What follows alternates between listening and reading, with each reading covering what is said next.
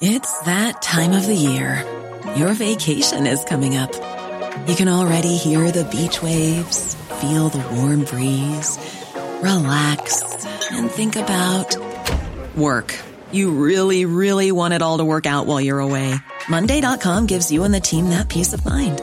When all work is on one platform and everyone's in sync, things just flow.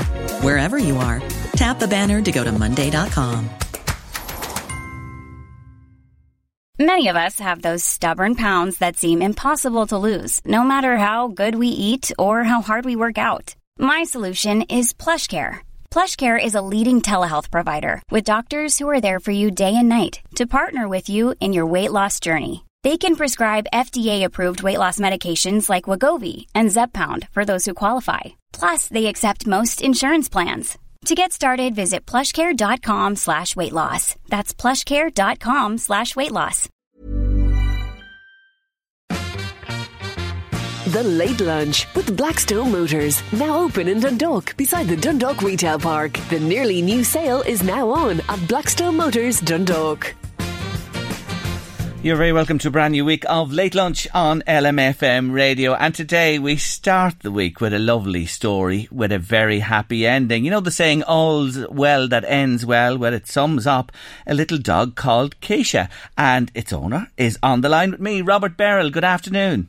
Jerry, how are you? Thanks for having me. You're very good. Oh, not at all. I'm delighted. As soon as I heard about this Saturday, I said, have to talk to this man. Top of the week on Monday. And good to your word, you're with me today, Robert. First of all, tell us about Keisha. Keisha, am I pronouncing it wrong? All right there?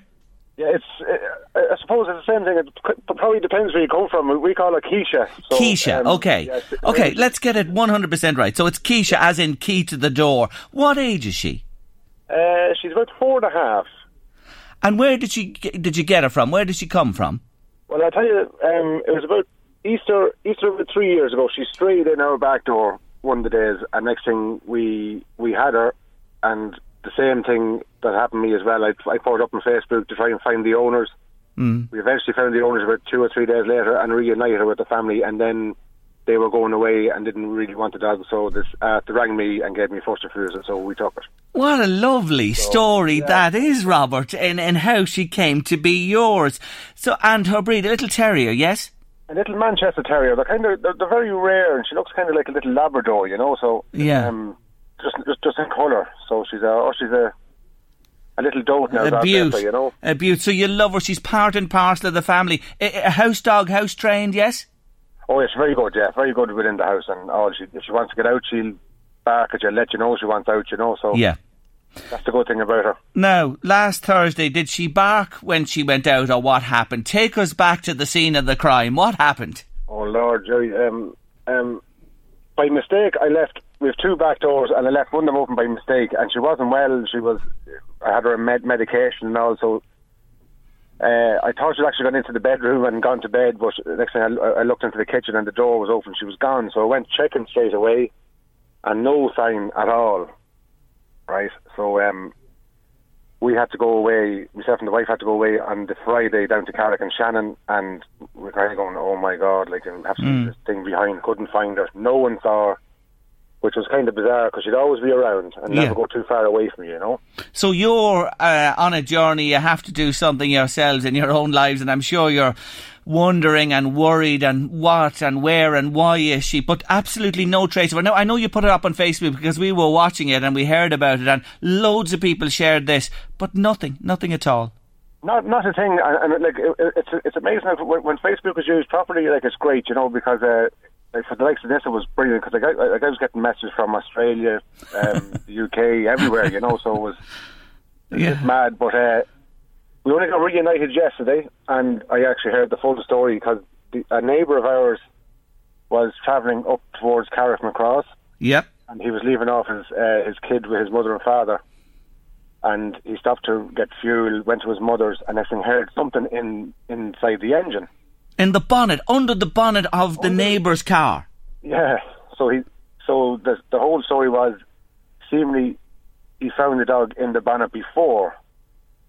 Back in about June or July, didn't the dog chase the cat into the bonnet, and this time she actually got stuck there. And it wasn't Keisha, a different dog? Oh, no, this was Keisha that done it last June or July. She chased the cat into the bonnet. So, right. Did you know about this? No, I only found out yesterday. All right, this is an add-on to the story. So Keisha had form here. She had been under the bonnet of this car last year. Yeah, which is mad, you know. So he left on Thursday to go up the north, to go up towards Carrickmacross, and found her there on Thursday evening. So like no one had an idea. And then through Facebook, we found he found out the story, and I said, "Oh yeah, that's Robbie's dog," you know. So yeah. All's well that ends well anyway, you know.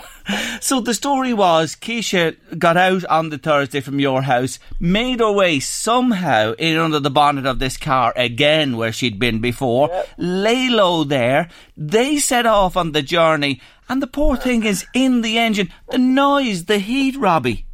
Yeah, the heat. Even he said I think his final destination, he said, was Dungannon or somewhere. So he said if he kept going that way, he could have been using a spatula to take her off the car, you know. So yeah.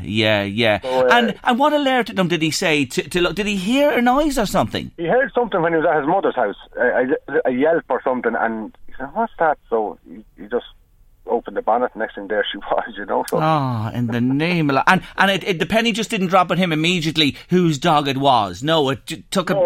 No, not immediately. He had an idea, but then through some other friends of his around the estate, and they found out, and next thing, oh yes, we know who it is now. And next thing I got a call Saturday morning off one of my neighbours here.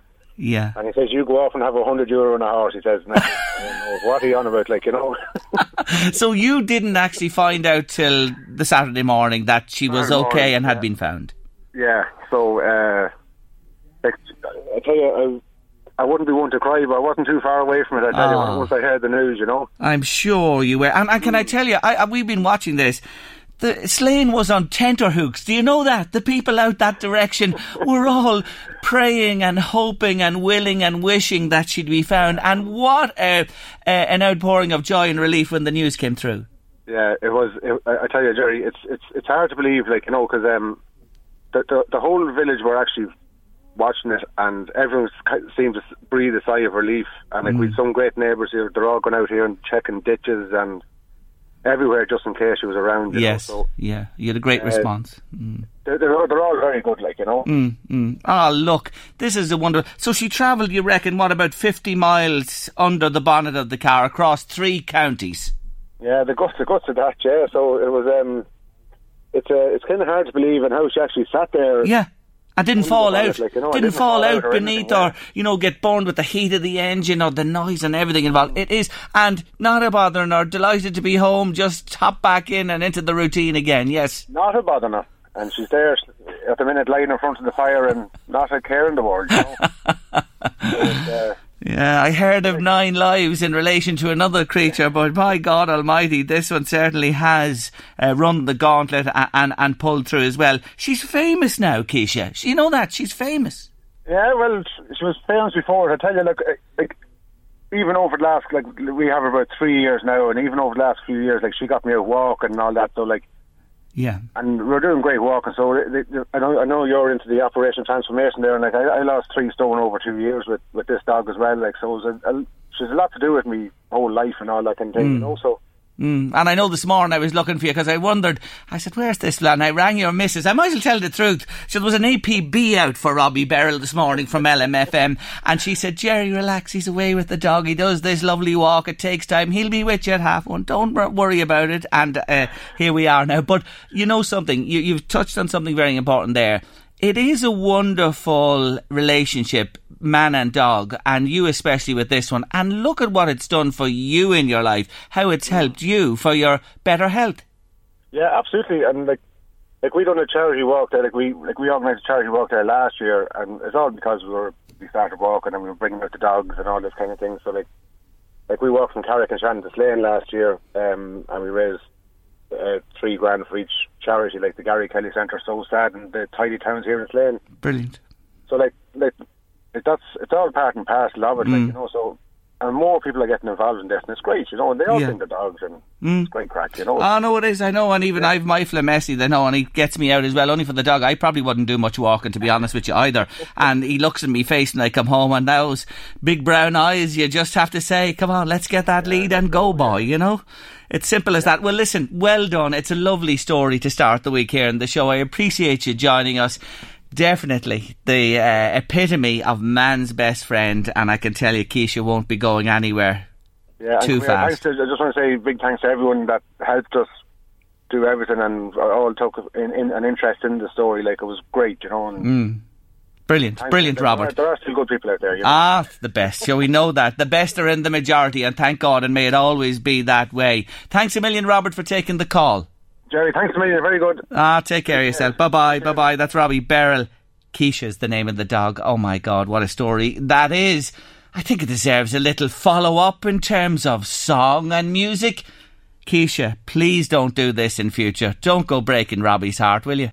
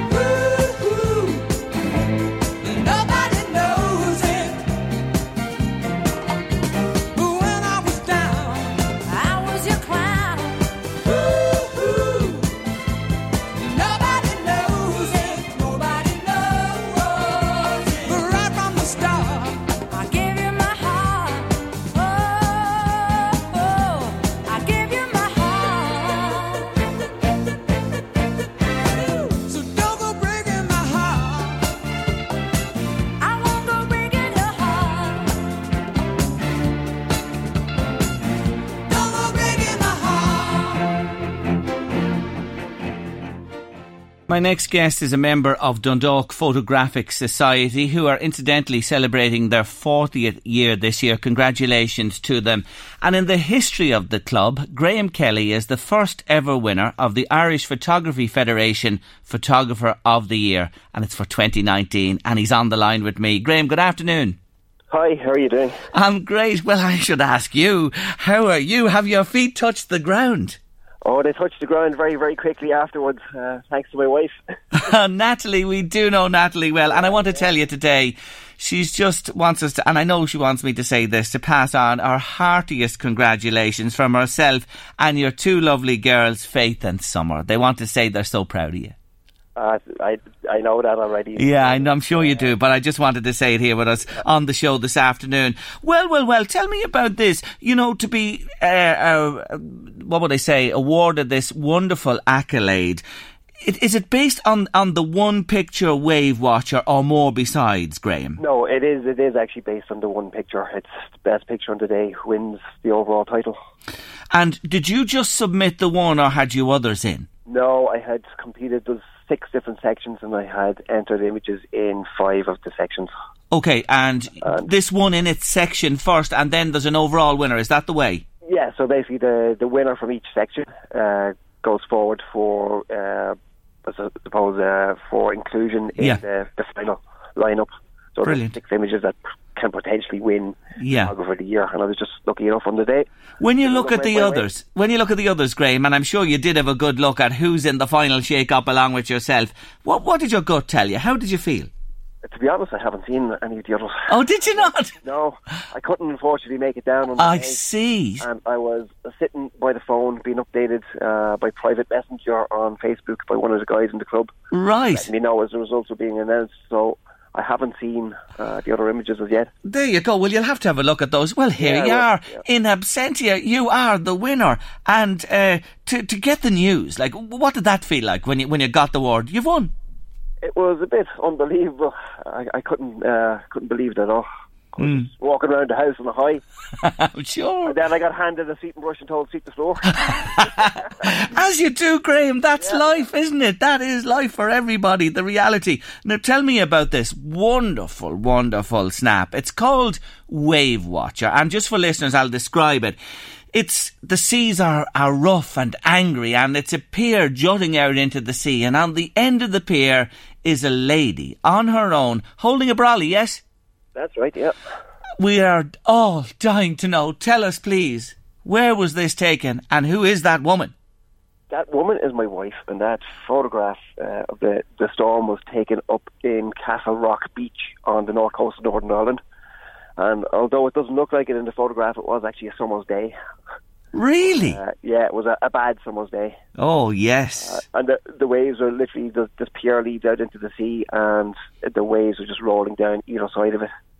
And luckily for me, breaking across the front of it. So I just stood back with a long lens and captured the action as it was happening. And just took the shot. So that is actually your wife, Natalie Kelly, starring in the award-winning photograph out on the edge of the pier. Yeah, a woman of many talents. A brave woman when I see those waves. There's a debate online as to whether I've gone too far for an image. Health and safety, so. Never mind that debate. Go on out of that. I'll tell you this. It's just brilliant. We are honestly all of one in here saying, what a wonderful, wonderful shot. And we're not surprised it's the winner. It is absolutely so good. Now, it's dark, it's angry, it's mainly in black and white. There's a little colour added to her. Is that added afterwards? I would have darkened down the image just to give it that extra bit of mood. Yeah. And then brightened Natalie. Yeah, in the image, just to draw the attention to her. Yeah, and actually it does. It's the contrast of the anger of the day. And you know what, I know what you're saying about online there, but it does. It's the vulnerability as well, isn't it, in the midst of nature? Yeah, no, it tells a good story. It does, it really does. They say a all picture... All you can hope for is that when you're making an image that you hope the story comes across. Yes. That people get it. Well, it certainly did with this one, that's for sure. I did mention at the start there, you're the first winner for Dundalk in the 40-year history of the club. So you have made history in this very special year for the club there as well. Yeah, no, I was shocked to hear that because the club has such a history of great photographers and very strong competition. They've won the World Cup a number of years ago. The last 2 years in a row we've been champions in the PSA, which is the Photographic Society of America. There's about 120 clubs compete every year for that. So for our 40th year we're going for the hat-trick. Yeah, brilliant. So I was shocked that no other club member had ever won it. Well, there you are. You have the unique distinction and you'll hold that forever. How long are you taking photographs? How long have you a camera? When did you start? I started back in my teens. I had an old film camera and I knew the basics, but that kind of drifted away over the years. And I had been doing a lot of sea swimming, and I kind of injured my shoulder quite badly, which finished the swimming just around the time that my first child was due to be born 6 years ago.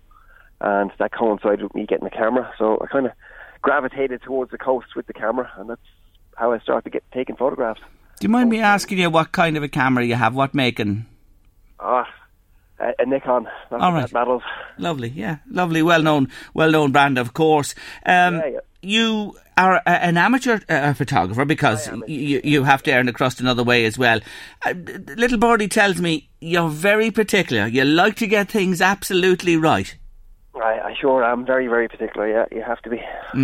You believe that's an important trait in what you do?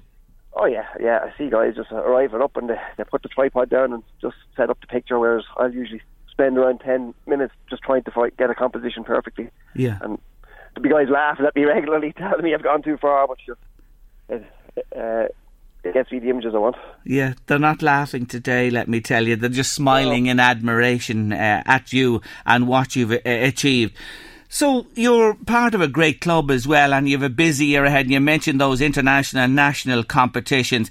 Is that an interesting part of what you do? Do you like to enter to compete? I do. I'd be quite competitive myself with photography, and the competition element in the club is one of the primary focuses of the club. Now, within the club, the competition every single month, we have a monthly competition for Image of the Month. The competition is absolutely savage. It's fierce. Yes. Everybody goes in there to win but the rivalry is very, very friendly. When you win, everybody is genuinely happy for you. It's a rare combination where you've got competition and very supportive colleagues.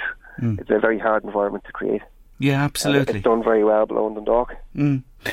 And overall now you are really on the map with this. Of course, to win this title puts you into a different stratosphere entirely. You may not realise that, but it actually does. But here's the thing, no, it does. Come on, we will have credit where credit's due, Graham. Now, I have to say this to you: the shot is brilliant, and it's out in nature along the seashore and that.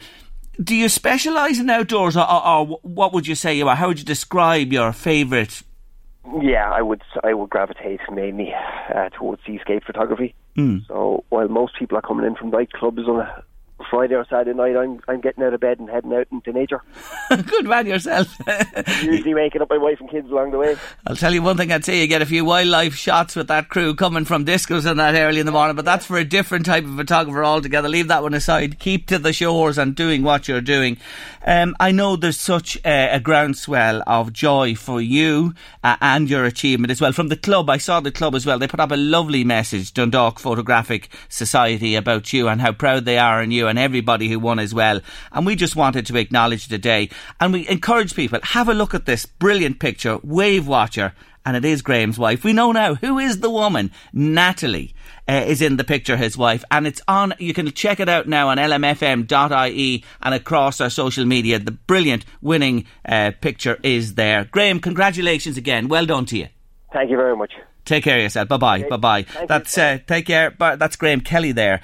Irish Photography Federation Photographer of the Year for 2019 from Dundalk Photographic Society with a brilliant, brilliant picture. Look at it. Please do and enjoy it. Wave Watcher. Up next on Late Lunch, it's the Beatles.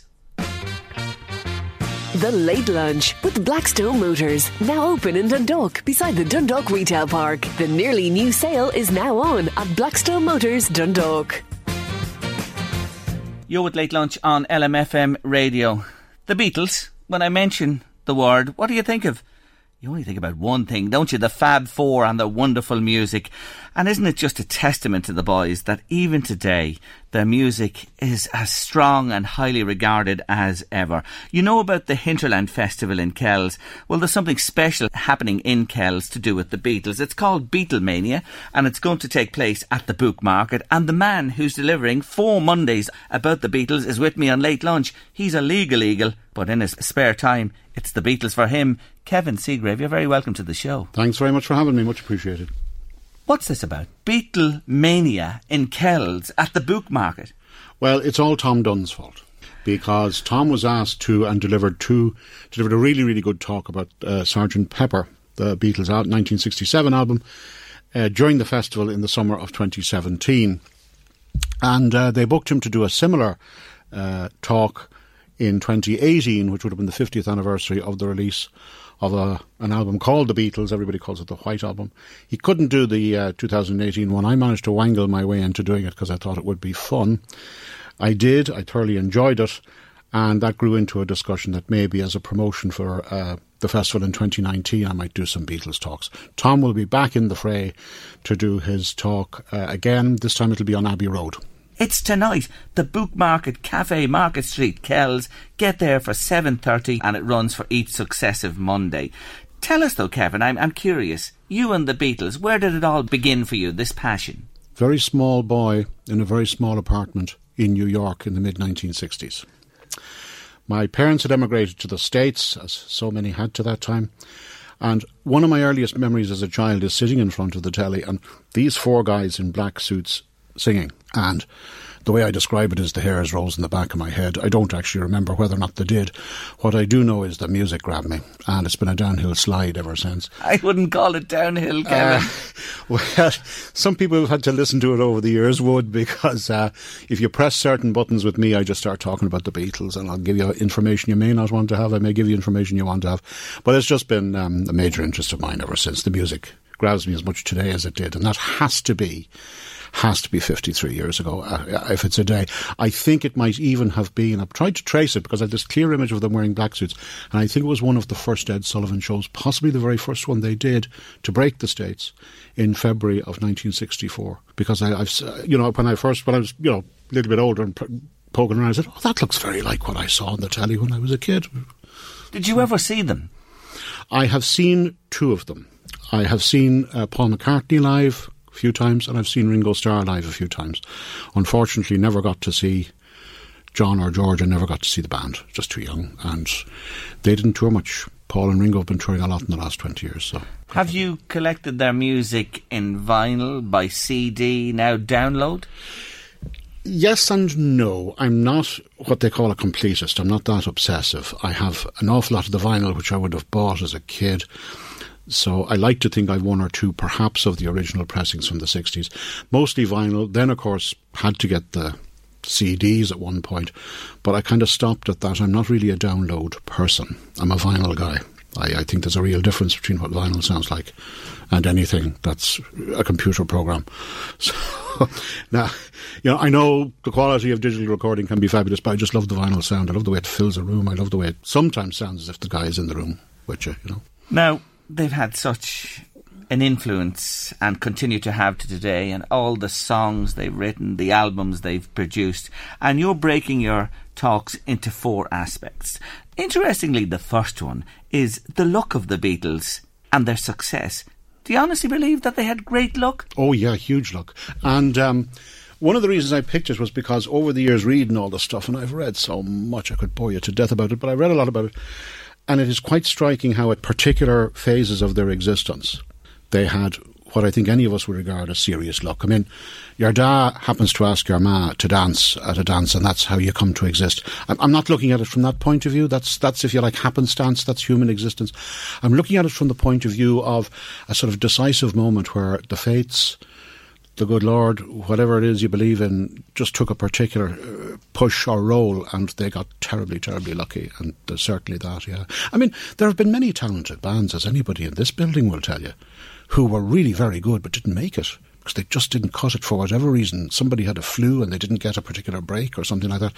So the other side of it is true as well. A lot of luck. OK, that'll form your first lecture. Yeah. Then you move on and you talk about the group of 4 and how it was their choice that it would be 4 and how they gel so much as a foursome. Yeah. There were others. There were others. You see, there's over the years you've heard talk of who was the 5th Beatle, and various people have been named over the decades as the mysterious 5th Beatle who was supposed to have been behind some of their success as well.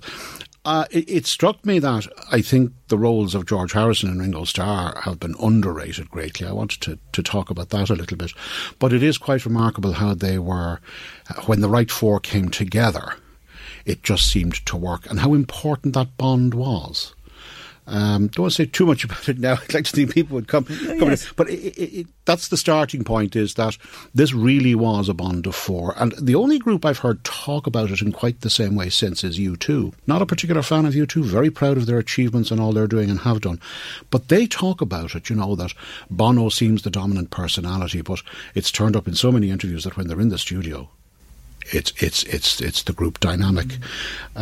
And as I say, they're about the only really big group I've heard speak in that way since the Beatles. Rolling Stones have had tremendous success, and rightly so. They've had people come and go. Doesn't seem to affect them terribly. A guitarist comes, a guitarist goes. The core 3 are there from the start. It did strike me, over the years again, reading the stuff, good Lord, that they were tight, and it worked. They certainly were. Now, the third night, you're on the stage, so to speak.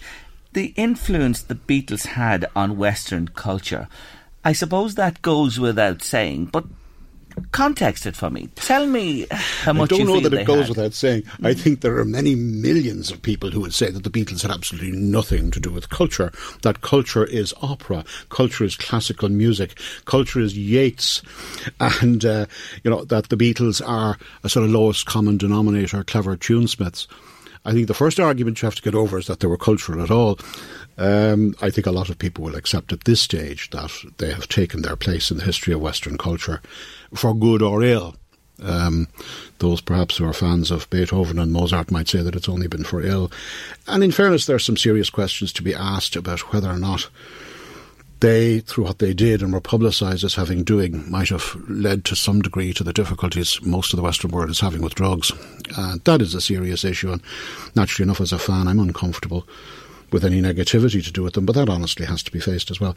But I do think at this stage, it's fair to look at the influence they have had, the way we live our lives, the way we listen to music, and other areas that they had an influence on. I mean, they had a perhaps less well-known influence on film, the making of film and cinematography, the way they were able to incorporate very different musics or different types of music into what they did. George Harrison, a big interest in Indian music, which he dragged into their recordings. Some would say for the bad. I actually think for the good. They weren't afraid to do 30s music hall music. They weren't afraid to write very soft ballads. They weren't afraid to play some really heavy guitar. And the question now is, I suppose, what influence do they have on Western culture? Maybe a little bit like what Zhou Enlai said, the famous Chinese leader, when he was asked, well, the French Revolution, what influence did it have on communism? And he turned around and said, I don't know, it's too early to say after 200 years. So it may take time. But I thought this is worthy of discussion. I think that'll be a lively discussion, because I think there will be people who will take both positive and negative visions of it, and I don't think I'll be doing my job if we don't. And then you round off in March with the fourth evening, and it's about the breakup of the Beatles, which really affected an awful lot of people at the time. When you look at the decade 60 to 70 when they operated, do you think they were at the end of their days, the end of their time, or could they have gone on? You mentioned U2 there earlier. Look how long they've gone on. This is it, isn't it? I mean, was the breakup a natural thing of four men going from being 20 to being nearly 30? Or could it have been avoided? I have to say, I'd probably be talking a little bit about this in more detail on the night. I like to think they could have gone on. I think it is open for debate. It may well have been that the four of them working the way they did had reached its natural end. We will never know if a break might have done the job. We'll never know if the fact that they'd all gone on to get married, they'd all found separate lives. It was no longer the four of them touring, sharing bedrooms, sharing, taxis all the time. It had changed so much. But again, let's have a chat about that. We will never know. We just will never know. But what I would like to talk about in particular when I do that is to discuss my views and the views anybody who's there might have on who might have negatively affected the band. And there are the usual culprits rounded up. Yoko Ono is rounded up. Linda Eastman is spoken of. I don't think they have any blame at all, if blame is the word. But that's open for chat. You just have to go along and see. Now, I want to remind people that it's starting tonight, Monday the 18th of February, for 4 Monday nights. You can get tickets from the Book Market Cafe, Market Street, Kells, or you can call this number 089 436 9868 and check out more information on hinterland.ie, and they have a Facebook page, Hinterland Festival Kells. What time are you starting at each evening? We're kicking off each evening at 7:30, so I hope that's time for people to go home, get a bite to eat, and they won't be out too late either. Couldn't let you go without telling me a couple of things and your preferences for all things Beatles. Do you have a favourite album? To answer your question, the simple answer is no, but I do have a Desert Island disc, and the Desert Island disc would be the Beatles' White Album, simply because it has 30 songs on it. And if I'm going to be stuck on an island with just one Beatles record, I'm going to take the one with the most songs on it. I know it. That's my answer to that one, right? And to pick a single Beatles song from their vast repertoire, can you? Yeah. Depends what mood I'm in. Depends on what I'm in a mood to listen to. If I'm in the mood for loud, raucous rock, I'm going to aim for some of the later albums, which might have some loud, raucous rock on it. If I'm in a poppy mood, it'll be the early 60s. All depends. I mean, I could, depending on the mood I'm in, I'd just as happily listen to what I consider to be a perfect piece of 2 minutes pop. She Loves You. It's just wonderful. The angle on the story, on the whole way they put it together. And yet, if I'm in a different mood, I'll want to listen to Helter Skelter, or I'll want to listen to something that's just pure noise. But that, I think, is one of the reasons why over the decades they have survived me and I have survived them. It's that whatever form I'm in, there's some music there for me. And they have a song for every mood, that's for sure. One last thing, I can't pin them down on the album or the particular song. I did my best. You did well, but I'm going to try before we finish. From the Fab Four, the four boys, if you had one to say, yes, he was the one, who would it be? John, Paul, George or Ringo? I can't pick between one of them. I mean, the band was the band, and if I pick one, I have to recognise that the other three had a huge influence on him. My own feeling would be that the most revolutionary of them, the most willing to destroy the rules and create fabulous music while he did it, was John Lennon. But by the same token, then as soon as I've said that, I'm thinking, well, there's Paul McCartney, who took all the rules and did wonders with the rules. And of course, the magic is the two of them got together. And John would try and break this, but no, we can't do it there, John, we've got to do it this way. And Paul would come in with something nice and sweet and twee, and Lennon would say, no, let's make it a little bit dirty here. It was just how it worked, you know. We'll take it, it's John Lennon, and I'm using poetic licence myself there. Can I give a very small plug? You can. First of all, the festival itself runs from the 27th to the 30th of June 2019. As I say, we're looking forward to having Tom Dunn back to do his presentation and expose on Abbey Road. In the meantime, Miles Dungan, one of the founding fathers of the festival, will be doing his own piece on March 25th. I don't have a time and location for it, but just keep an eye out for it on the website.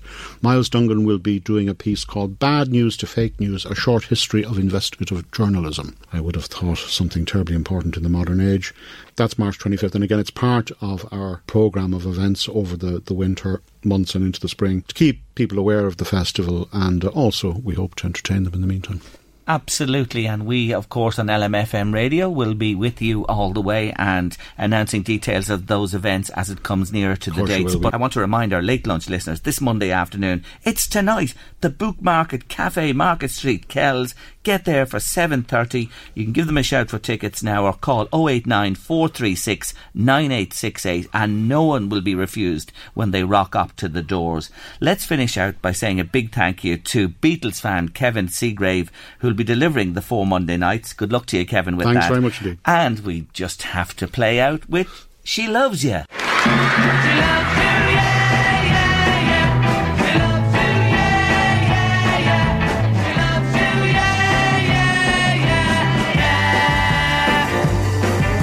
You think you've lost your love? Well, I saw her yesterday.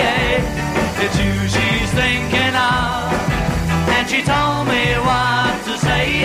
She said she loves you, and you know that can't be bad. She loves you, and you know you should be glad. She said you hurt her so, she almost lost her mind.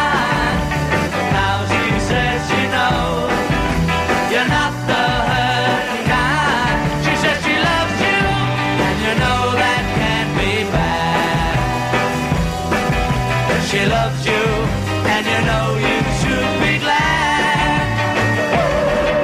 She loves you, yeah, yeah, yeah. She loves you, yeah, yeah, yeah. With a love like that, you know you should be glad. You know it's up to you. I think it's only fair. Pride can hurt you too. Apologize to her, because she loves you, and you know that can be bad. She loves you, and you know you should be glad. She loves you, yeah, yeah, yeah. She loves you, yeah, yeah, yeah. With a love like that, you know you should be glad. With a love like that, you know you should be glad. With a love like that, you know you should be glad. Yeah, yeah, yeah. Yeah, yeah, yeah, yeah. Still to come on Late Lunch this afternoon, Donal O'Donoghue will be with us, Navan actor. Looking forward to meeting him again on the show. And have you ever considered shopping with no packaging? None at all? Well, we're talking to some people who've set up a shop and there's nothing in it is packaged. Very interesting after 3 o'clock today. Louise, did you like the Beatles? The Beatles, I used to listen to them. I think my older sisters used to play them on this orange record player that we had on Penny Lane all the time. But I think when I was growing up in the 90s, it was the cover versions, like did French and Saunders have Help? And Candy Flip do a version of Strawberry Fields, and that's so I'm a fan by default. And I do like listening to them. You're desecrating the Beatles memory now with them covers. Sorry. I know, but everybody, like, there were so many covers of the songs, and there was Send Up ones, and of course there were ones where they tried their best as well. But of course they were way before your time in terms of their era. But I'll tell you this, if you ever go to Liverpool and you have the opportunity, book the Beatles tour in Liverpool. I'll tell you this, and take your time, don't be in a rush, just go and do it and see where they played in the Cavern and follow through and listen and read and look and experience. It's absolutely it's brilliant. Not a museum, it's like going on a bus. Yeah, you know, it's in a building along the docks in Liverpool, and you go in there and the cavern is recreated as it actually was. You won't believe how small the cavern was. It was a tiny little place where they cut their teeth and played initially. But to follow that tour in the building right through and take your time and just to get a feel for who they were, where they came from and what they achieved, Louise, remarkable. So the Beatles tour, if you go to Liverpool, put it on your list to go and do it, and it'll give you a whole new appreciation of the Beatles as well. They were just unbelievable. I was too young to see them myself as well, but I don't think saw any of them individually, like Kevin mentioned there. I haven't either, you know. I think, as Kevin mentioned as well, they gelled completely fantastically, but each of them had a separate sound when they did their own solo. Oh, they were just...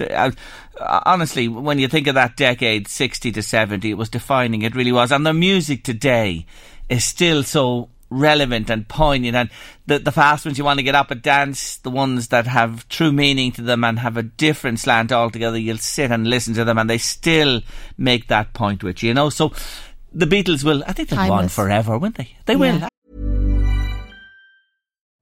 You know how to book flights and hotels. All you're missing is a tool to plan the travel experiences you'll have once you arrive. That's why you need Viator. Book guided tours, activities, excursions, and more in one place to make your trip truly unforgettable. Viator has over 300,000 travel experiences to choose from. Everything from simple tours to extreme adventures and all the niche, interesting stuff in between. So you can plan something that everyone you're traveling with will enjoy. Real traveler reviews give the inside scoop from people who've already been on the experiences you're considering. So you can plan with confidence. Free cancellation helps you plan for the unexpected. And 24/7 customer support means you can travel worry-free. Download the Viator app now and use code Viator10 for 10% off your first booking in the app. Find travel experiences for you. Do more with Viator.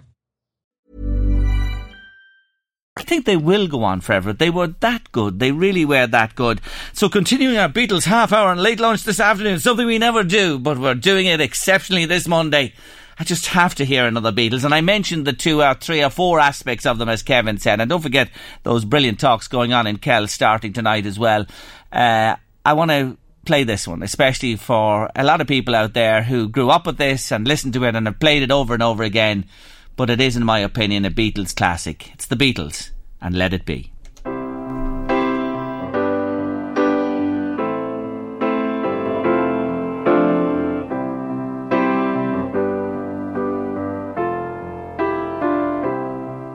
When I find myself in times of trouble, Mother Mary comes to me, speaking words of wisdom, let it be.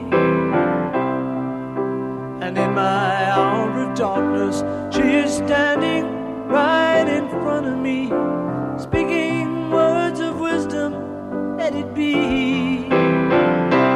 Let it be, let it be, let it be.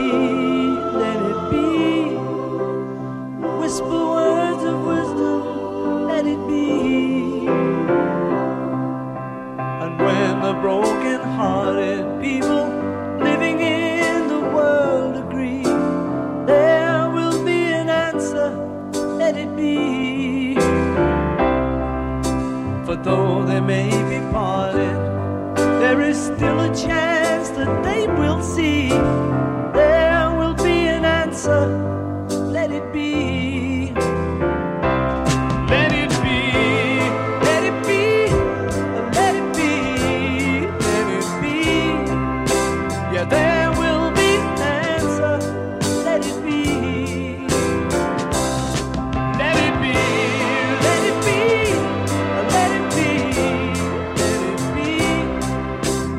Whisper words of wisdom. Let it be.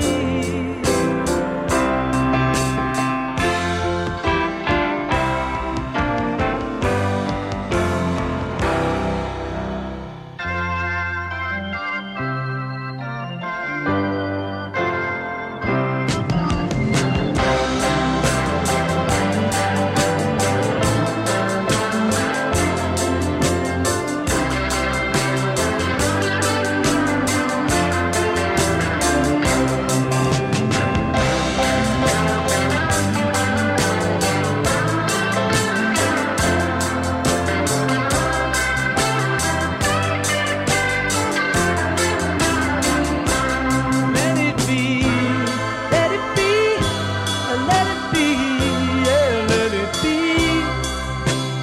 Whisper words of wisdom, let it be. And when the night is cloudy, there is still a light that shines on me. Shine until tomorrow, let it be. I wake up to the sound of music. Mother Mary comes to me, speaking words of wisdom. Let it be. Yeah, let it be. Let it be. Let it be. Yeah, let it be. Oh, there will be an answer. Let it be. Let it be. Let it be. Let it be, yeah, let it be. Whisper words of wisdom, let it be.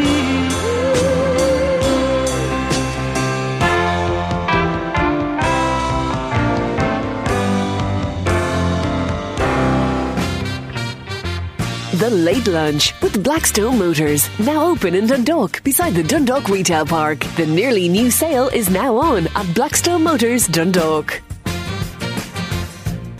I'm delighted to welcome my next guest back to Late Lunch. He's a Navan man, former assistant editor at Irish Tatler Man, contributor to all the national newspapers, let me tell you as well, a columnist with Woman's Way, actor playing the part of Porrig in Rosnaroon, going into his 7th season now, and author of a second novel called Colin and the Concubine. Donal O'Donoghue, it really is great to see you again. Oh, likewise. Thank you so much for having me back. You are so welcome. Season 7 in Rosnaroon. I know. When I started off, I thought I'd be here for a season. And here I am, 6 years later, going into my 7th season. Loving it? Absolutely. Yeah. Absolutely. Because we film out in Connemara, out in Yeah. Spiddle, as you know.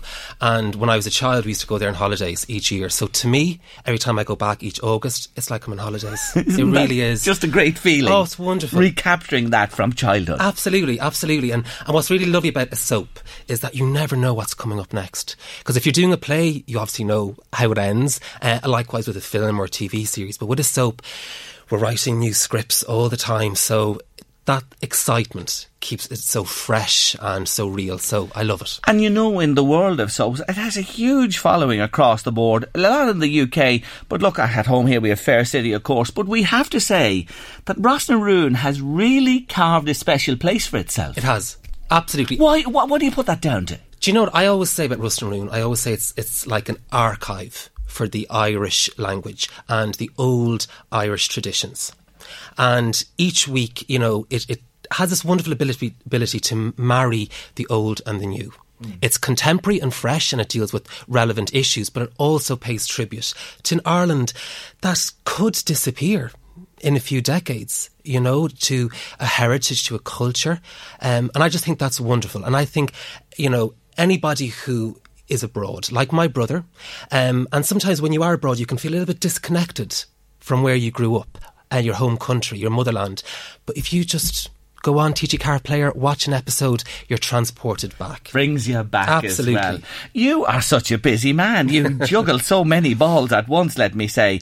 But look, congratulations on the new book. It's called Colin and the Concubine. But I want to go back to 2016 and a date in 2016 that may ring a bell with some people. It should, but it did with you for certain. Tuesday, November the 8th, the morning after the evening before. Will you explain?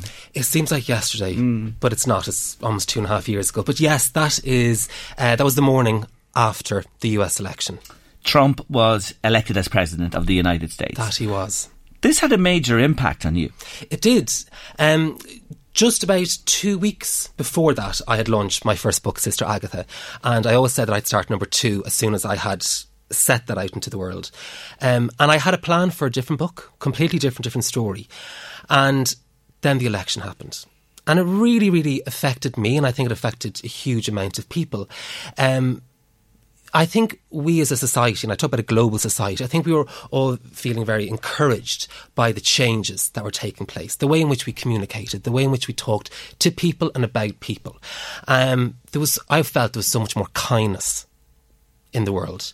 And then not only did we have Brexit that year, but then we had the US election, where I felt hate became the way in which we communicated again. And you've written about this because you say, and this is really touching, you say it brought you back to your teenage self, because you are a gay man, and crying in your bedroom when you lived in Navan, did that actually well up within you? Did you come back to then? It did. And you know what's interesting? When we reflect back on our past, I think there's a wonderful ability in all of us to forget or to look back with rose-tinted glasses. And that's how we survive, because if we remembered every horrible thing that happened, we'd never leave the house, would we?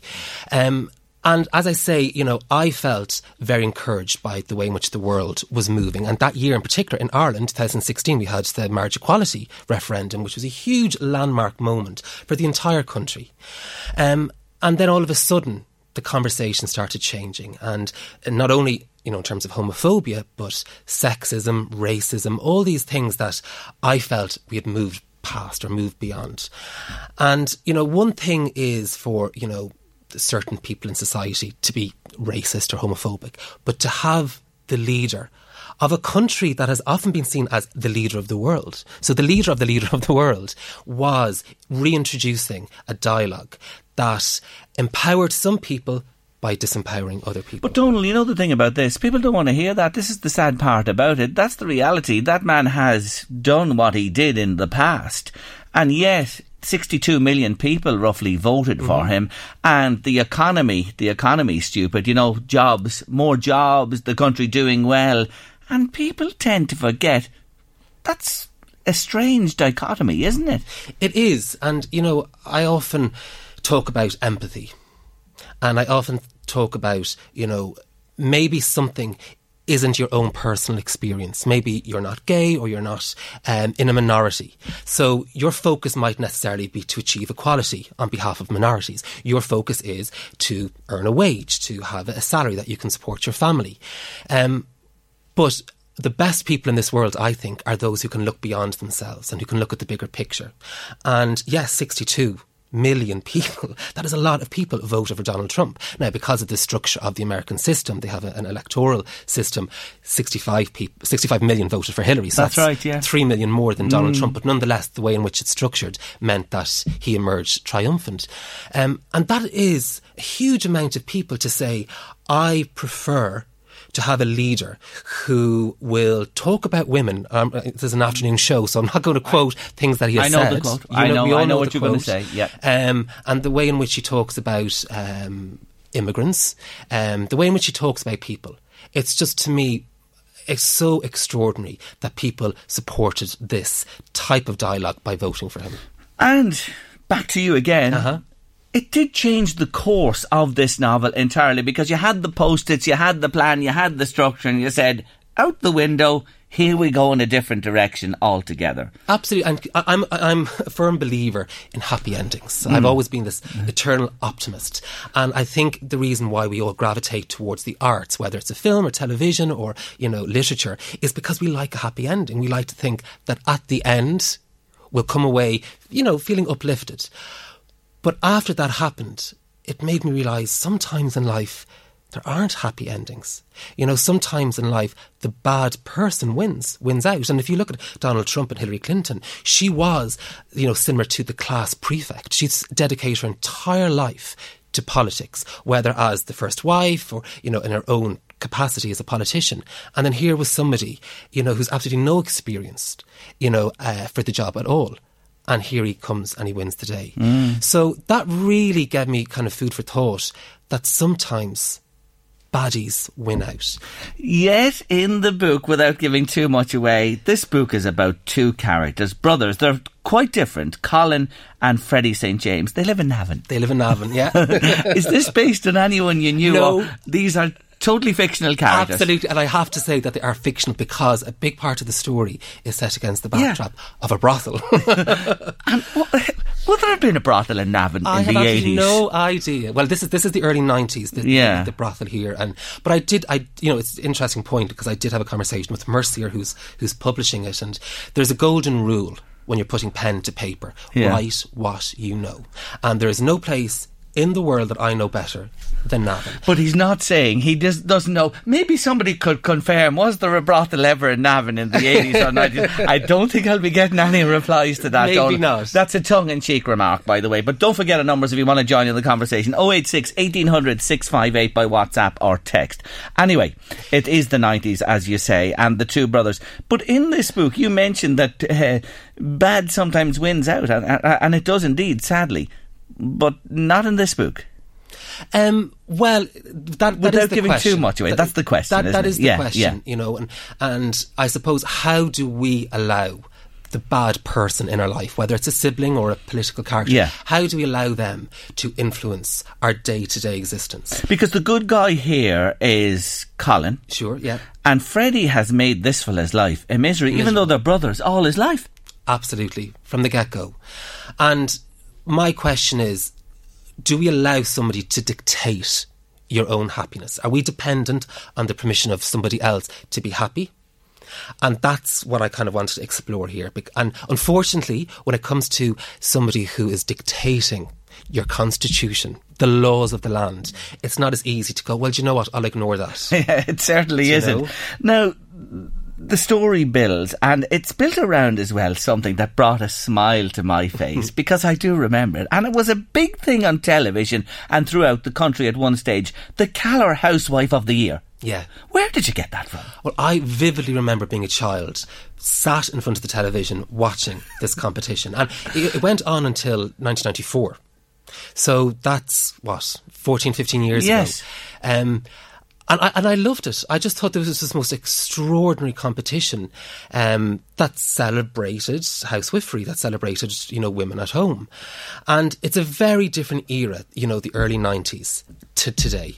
And, I speak earlier on about, equality and, obviously the rights of the gay community have changed dramatically, but so too have the rights of women.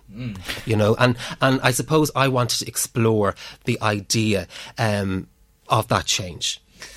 In this book is the most beautiful woman in Navan. Her name is Azra. She's of Turkish origin. Do you want to hear more about it? We'll give you a few more lines, but you'll have to get the book. We'll hear about the launch and talk more to Donal right after this break. Navan's Donal O'Donoghue is with me on Late Lunch, and we're talking about Colin and the concubine.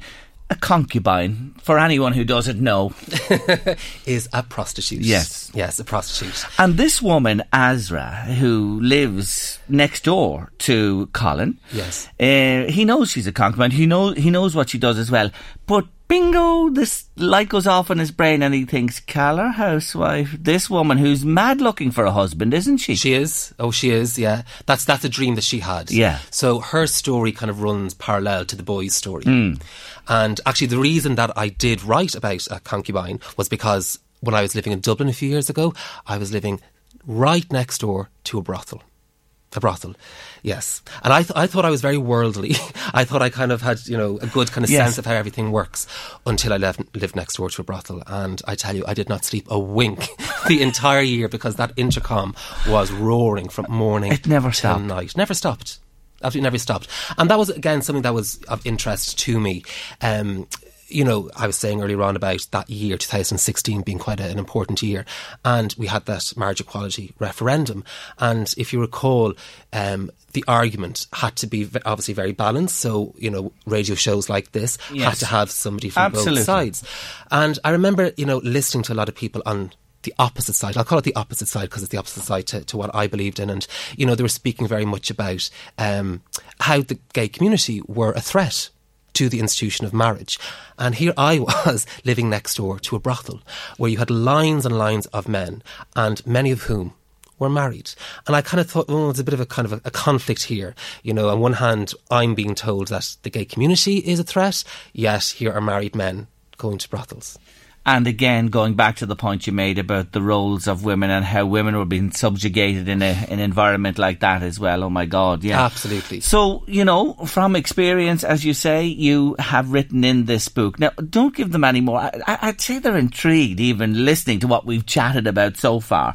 But I want to tell them that this book is being launched this very week. Firstly, in Dublin, at Dubray on Grafton Street on Thursday evening at 6:30. So if you're in that area, you're welcome to drop into Dubray Books on Grafton Street. Donald will be there. There'll be a glass of vino and the book signing will be going on. And then bringing it all back home, Navan, this Friday evening in Eason's Navan Shopping Centre, a landmark there at 6 o'clock. And again, you will be there with the book signing. And everybody welcome. Everybody's welcome. Absolutely, everybody's welcome.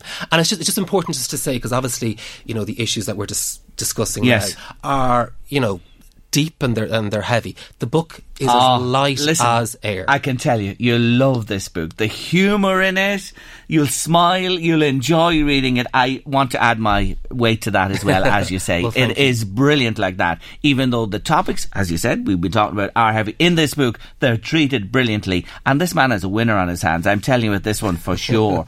Now tell me this, besides the book and Ross Naroon, The Woman's Way, and you're a regular contributor there. For Woman's Way, yes, they offered me a columnist position, so every month I get to spread my opinion, spread my views in the world, which is a wonderful platform. It's, you know, it's one of the biggest selling magazines in the country, and it's an institution. It's been around for donkey's years. I was going to say that, it really has. Absolutely. And it is still going well, and it sort of bucks the trend, because print is difficult for a lot of people today. That's exactly it. Oh, sure, listen, every week there's news about, you know, another magazine, particularly glossy magazines, you know, and that they're falling by the wayside. So it's great that after all these years, it's going from strength to strength, and I'm honoured to be part of it. You're a brilliant travel feature writer, may I say, as well, and you've travelled a lot in your time.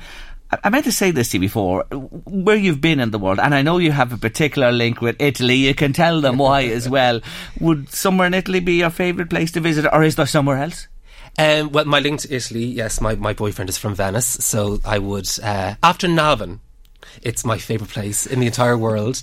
We often joke that we both come from these beautiful, glamorous cities. Navan and Venice. Well, Venice can't spell itself the same frontwards. There you go. That's backwards. A palindrome, is that what they call it? That's exactly it, yeah, palindrome, yeah. Yeah. So we have the edge there.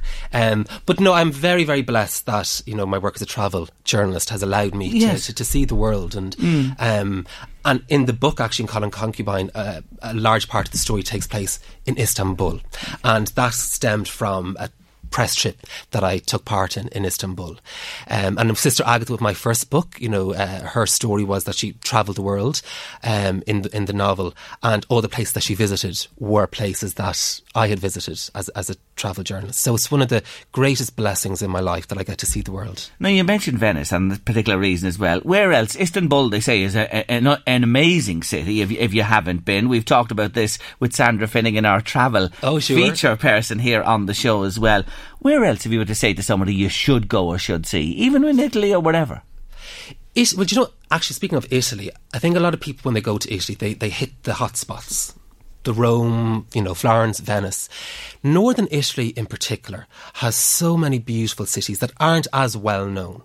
You know, the likes of Trieste, Treviso, Verona. Verona is obviously well known, the Romeo and Juliet Association, but it's not as popular as, let's say, you know, Venice. I would absolutely encourage anybody just to, you know, take themselves off that, the popular routes and just discover the small towns. Because in Ireland, we have a handful of cities like Galway, Kilkenny that are really, really beautiful. But our, selling point is really our countryside, the scenery that we have. Whereas in Italy, every town you go to, it's stunning. And you kind of think, okay, there can't be another beautiful town. Yet there is. Padua, I could list hours. So off the beaten track. Absolutely. Yes. Italy, but go to those places that may not be the prime tourist areas. Good advice from Donald today. Your cat, have you still the cat called Prince? We do. Where did the name come from? Nothing to do with the singer, no? Oh, very much to do with the singer, actually, yes. He was an abandoned cat. So he's Italian, so he has the temperament of the Italians, but he was abandoned.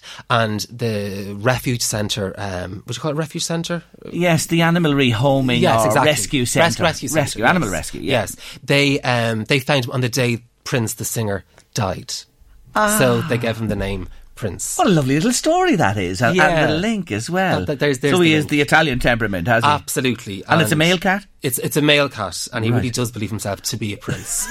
Even more so, he's the king of the castle at the moment, yes. So everything revolves around Prince. TV with Ross Naroon, author, columnist, travel feature writer. What about the stage? Because you have acted extensively, on The Abbey and the Peacock, and a lot of controversy, Donald, going on at the moment with the roles of the National Theatre in particular, work for actors using Irish actors. What's your view on that whole thing? It's an interesting one, because obviously Irish actors for centuries have moved abroad. Whether it's to Broadway or the West End, for opportunities, for professional opportunities. And, a big part of that reason is because there isn't enough work in Ireland. And Ireland has this extraordinary reputation across the world for its theatre. Some of our best playwrights, some of the world's best playwrights, are Irish. Whether it's modern ones like, John B. Keane or Brian Friel, Marina Carr, or you go back to the likes of Oscar Wilde. Or Sing, played by the Western world. And it's such a shame that this is somewhat threatened at the moment, that maybe we're not allocating the right funding, and that a lot of actors are, best case scenario, moving abroad to London or America. Worst case scenario, and I've seen it time and time again, leaving the industry totally. You're mentioning earlier on about, the media and how magazines are closing all the time. I've seen both journalists leave and I've seen both artists leave because there aren't opportunities. People get older and people have mortgages and families, and that's such a shame. And I think that's something where we as a country need to kind of step up a little bit and support artists that bit more. Well said. Hear to that. There you one, go. Donald. Anyway, we're heading for 3 in the news. It's great to see you again. Let me mention the book, Colin and the Concubine. You love it. I mean, you love it. And it's based in Navan, and it goes to Istanbul, and it's really enjoyable and funny as well. I'll mention the launch again. Locally, Meath in Eason's Navan Shopping Centre this Friday at 6 o'clock. Meet this wonderful man. He'll be signing the book there. There'll be a glass of vino. And again, reminding you, if you're in the Dublin area, it's Dubray Books, Grafton Street, Thursday at 6:30. That's this Thursday. Until the next time, Donald O'Donoghue, continued success. Bless you. Thank you so much, Sherry. The Late Lunch with Blackstone Motors. Now open in Dundalk, beside the Dundalk Retail Park. The nearly new sale is now on at Blackstone Motors, Dundalk. Yes, the plastic bag tax came in and had an effect for sure, but still when you go shopping, everything in supermarkets is wrapped to the nth degree. I know when you go in to buy something now, it's automatic. A lot of sales assistants, they just offer you, will I wrap that for you? Will I give you more packaging with it? And at times you just don't need it. You can carry the stuff out with you. But people are starting to wake up to this and the problems it's causing environmentally. For the next while, I'm going to have a chat with a couple of people who really have taken the bull by the horns. They started off on market stalls, farmers' markets, but now they've opened a shop in Phibsborough on the north side of Dublin. It's called NOMS, and that stands for Natural, Organic, Mindful, Sustainable Products. It's a bit of a mouthful, but I'll tell you one thing, you'll have a mouthful in your home without all the packaging. I'm joined on the line first by Kieran Smith. Hello, Kieran. Hi, how's it going? Very good. Thank you for taking our call this afternoon. Well, you started, as I said, Little Apples, and it's grown, to be honest with you, since. Who are you, or where are you from, or what's your background, or why this now? My wife and I, we started with market stalls. So we lived abroad for a while, And abroad, we found it easy to find unpackaged foods, so we kind of got a little bit more conscious of the amount of packaging on foods. But abroad, it was easy to get your rice or your flours or your vegetables just unpackaged without too much effort, I guess. And then we moved back to Dublin again, and we just expected that we would be able to find places where we could do this. And when it became apparent that it was a bit more difficult to do it here, we thought, okay, well, maybe we'll just see what we can do about it. My wife joined the Zero Waste group on Facebook, and a lot of people were talking about trying to set up, market stalls or shops. There was a lot of talk about it, but nobody was really doing anything about it. So we just decided to set up a little stall in Bushy Park in Terenure, and we stocked it with different whole foods and rices, grains, nuts, seeds, that kind of thing. And yeah, we just started there really and moved on. And now you have your own place in Phibsborough. Is it a cultural thing? You said you were abroad there. Are we lagging behind? I'm not sure. I think it's definitely taking longer to take off here. Certainly on the continent in Europe, there seems to be a lot of options available for, bringing your own containers, refilling them. You get as much as you need rather than having to buy things in excess quantities. So I'm not sure whether it's just here we've kind of become accustomed to the way things come. Spices always come in little spice jars, or, you always get your rice in 500-gram packets.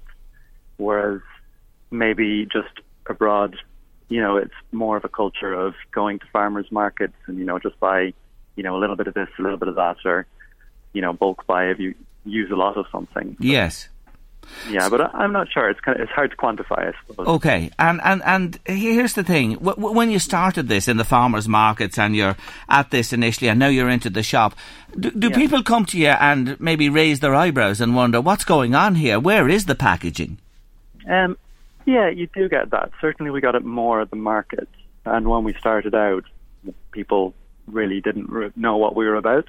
So, you get people who just kind of walk by, give you a little bit of a cursory glance, but don't pay too much attention. And at the market, we didn't provide any packaging at all. So it was all, it was there, but people had to make the effort to bring their own containers. Okay. So I think people did find that a bit strange. Yes. By and large, we got a very positive response from it. Okay, and with time, obviously, people got to know what you were about. They knew how they'd shop with you, and they adapted, and they came with their containers. So this is about, for example, I'll just pick a few things. You mentioned rice there. You do the liquids as well, washing up liquid, detergent for washing, shampoos, conditioner, bicarbonate of soda as well. So you need to bring your little different containers for these things, and you fill them up. Is that it? That's the idea, yep. So. And is it cheaper to do it this way because there's no packaging involved? Is it more cost effective? It can be more cost effective. I think for the majority of the products, doing it this way is cheaper, particularly the herbs and spices. For the washing up products as well, we find. So we do offer less. We offer, like, people can buy, the 400ml container. And then if they bring it back to refill, it'll cost less to bring back and refill later. Yes. And then for, I guess, for lentils and things as well, they would work out very reasonably priced. Okay, so there's an upside to this and a real benefit as well if you examine the pricing across the board. Yeah. You have made your mark, it's fair to say, and obviously moving to a full-time premises where you're in a fixed place in Phibsborough is a big move for you. How long are you there, and is the business developing, growing? What are you seeing? Yeah, so we've been here since mid-November, so it's pretty much our 3-month mark now. It's certainly, I think, business has increased quite dramatically since we started. It's been quite successful. Everybody's been very receptive in Phibsborough. So I think people are quite happy to see this kind of a shop here. It's been great from a refills point of view because going to markets as well has a lot of time just with packing the car, bringing it to a market, setting it up, bringing it back again, refilling and going to another market.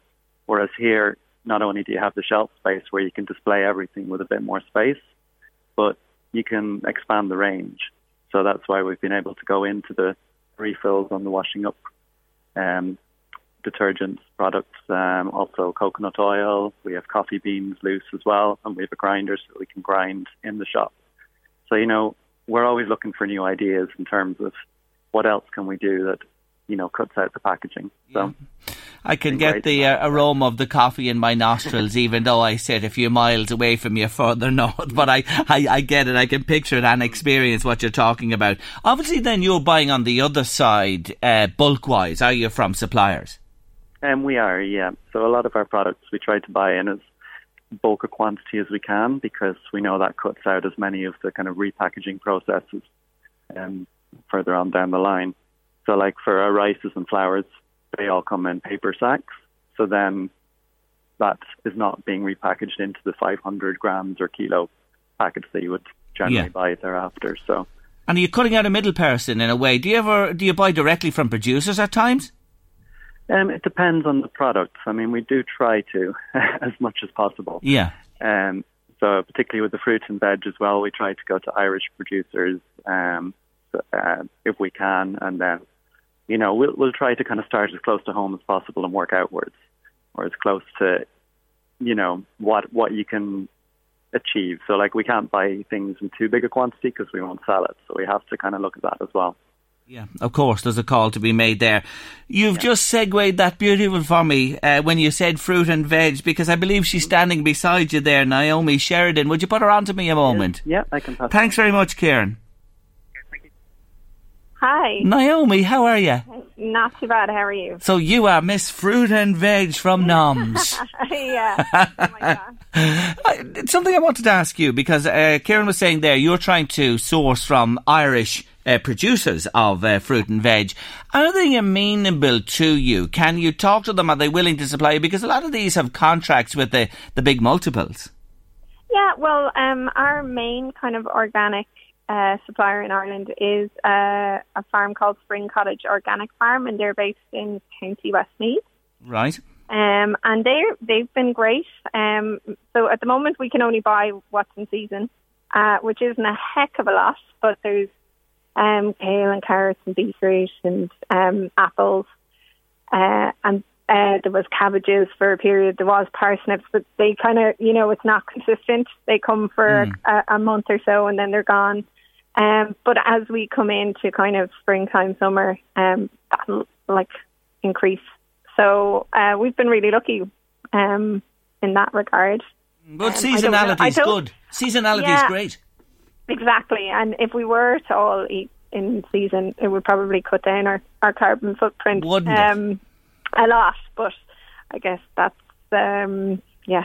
Yeah, that's I understand, and that's an aspiration that we should all hold on to. I couldn't agree with you more. We feature gardening and organic gardening a lot on this show, and I grow a little bit myself, and I understand what you're saying. But out of season, and seasonality very important. Do you have to go outside of Ireland or to buy? Yeah, we do. We definitely do. For the likes of our lemons, oranges, ginger, say. Yeah.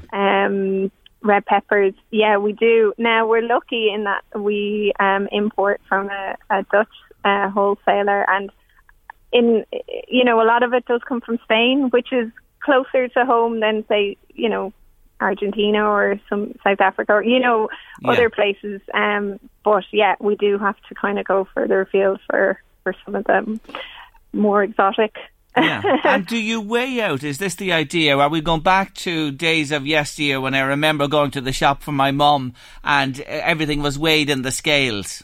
Yeah, that's exactly how it is. I love it. I love you straight away. One banana, or you can buy 5, or you can, one onion, or however many you need. Like, what's good is people come in with the recipe. Yeah. And they actually go, we need 200 grams of pure lentils. We need 10 grams of whatever spice cumin it is, or 2 onions, and whatever the ingredient list is, and they can just buy what they need for that meal, which is handy in that, if they're not sure they're going to use it again, it cuts down on waste, which is the other big upside of this, because how many times do we go to the refrigerator or the vegetable cupboard and we think, oh, blimmin' hell, will you look?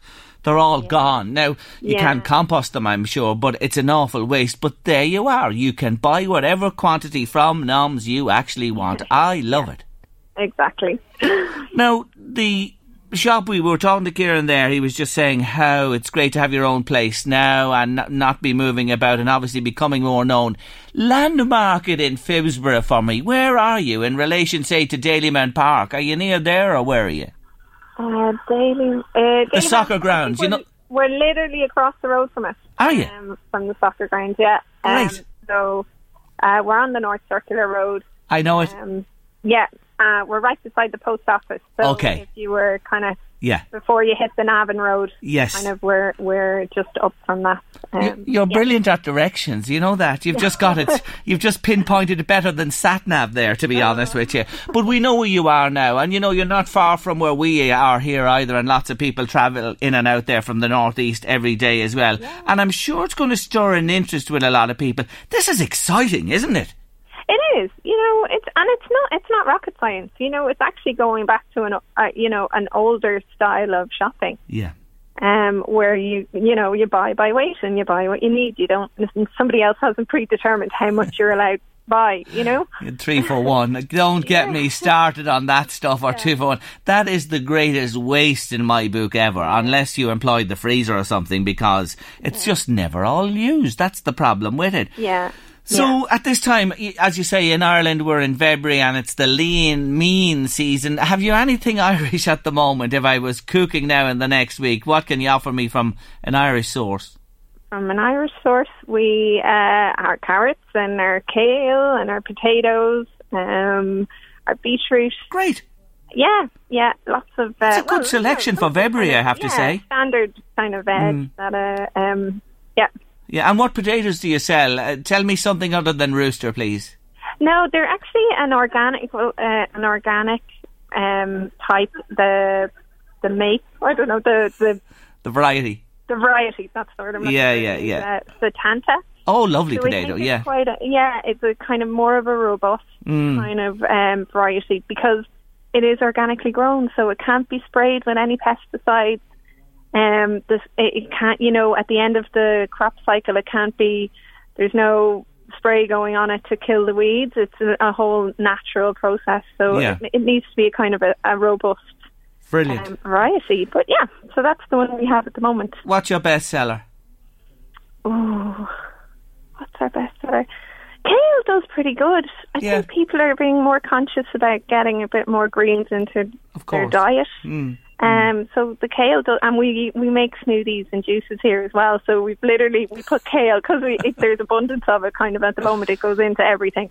It's green, as they say, deep green when you do a smoothie with the kale. So look, you're not far from Dalymount Park there, which I say is a great landmark for an awful lot of people. The soccer stadium and NOMS, NOMS, yes. That's it. Have you a website or anything social media wise? We do. It's noms.ie, so noms.ie. I think that's great. I love that. It really is. It's very easy as well. Look them up, noms.ie. I wish you well. I love what you're all doing there, and success to you down the road.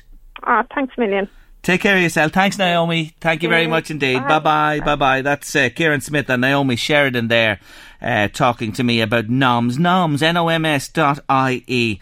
I really do love this. I think it's great and I wish them all the very best. Too much packaging, too much plastic, too much blimmin' cardboard. The green bin, my God, it's overflown after a week, never mind 2 weeks. Anyway, that's a lot on Late Lunch for this Monday afternoon. Have a lovely evening. Eddie's up next with The Drive and we'll be back with another Late Lunch for you, Tuesday, 1:30. The Late Lunch with Blackstone Motors. Now open in Dundalk, beside the Dundalk Retail Park. The nearly new sale is now on at Blackstone Motors, Dundalk. Hey, it's Paige DeSorbo from Giggly Squad. High quality fashion without the price tag. Say hello to Quince. I'm snagging high-end essentials like cozy cashmere sweaters, sleek leather jackets, fine jewelry, and so much more. With Quince being 50 to 80% less than similar brands. And they partner with factories that prioritize safe, ethical, and responsible manufacturing. I love that. Luxury quality within reach. Go to quince.com/style to get free shipping and 365-day returns on your next order. Quince.com/style. Okay, I have two new obsessions that I need to share with you. Impress No Glue Press-On Manis and Impress Press-On Falsies Lashes. Trust me, these are getting ready game changers. Both require no glue, so there is no damage to your natural nails and lashes, no mess, and no annoying dry times. Just one step and you're done. Boom. Instant glam. Visit impressbeauty.com/presson and use code PRESSON25 at checkout for 25% off Impress Manicure and Press-On Falsies.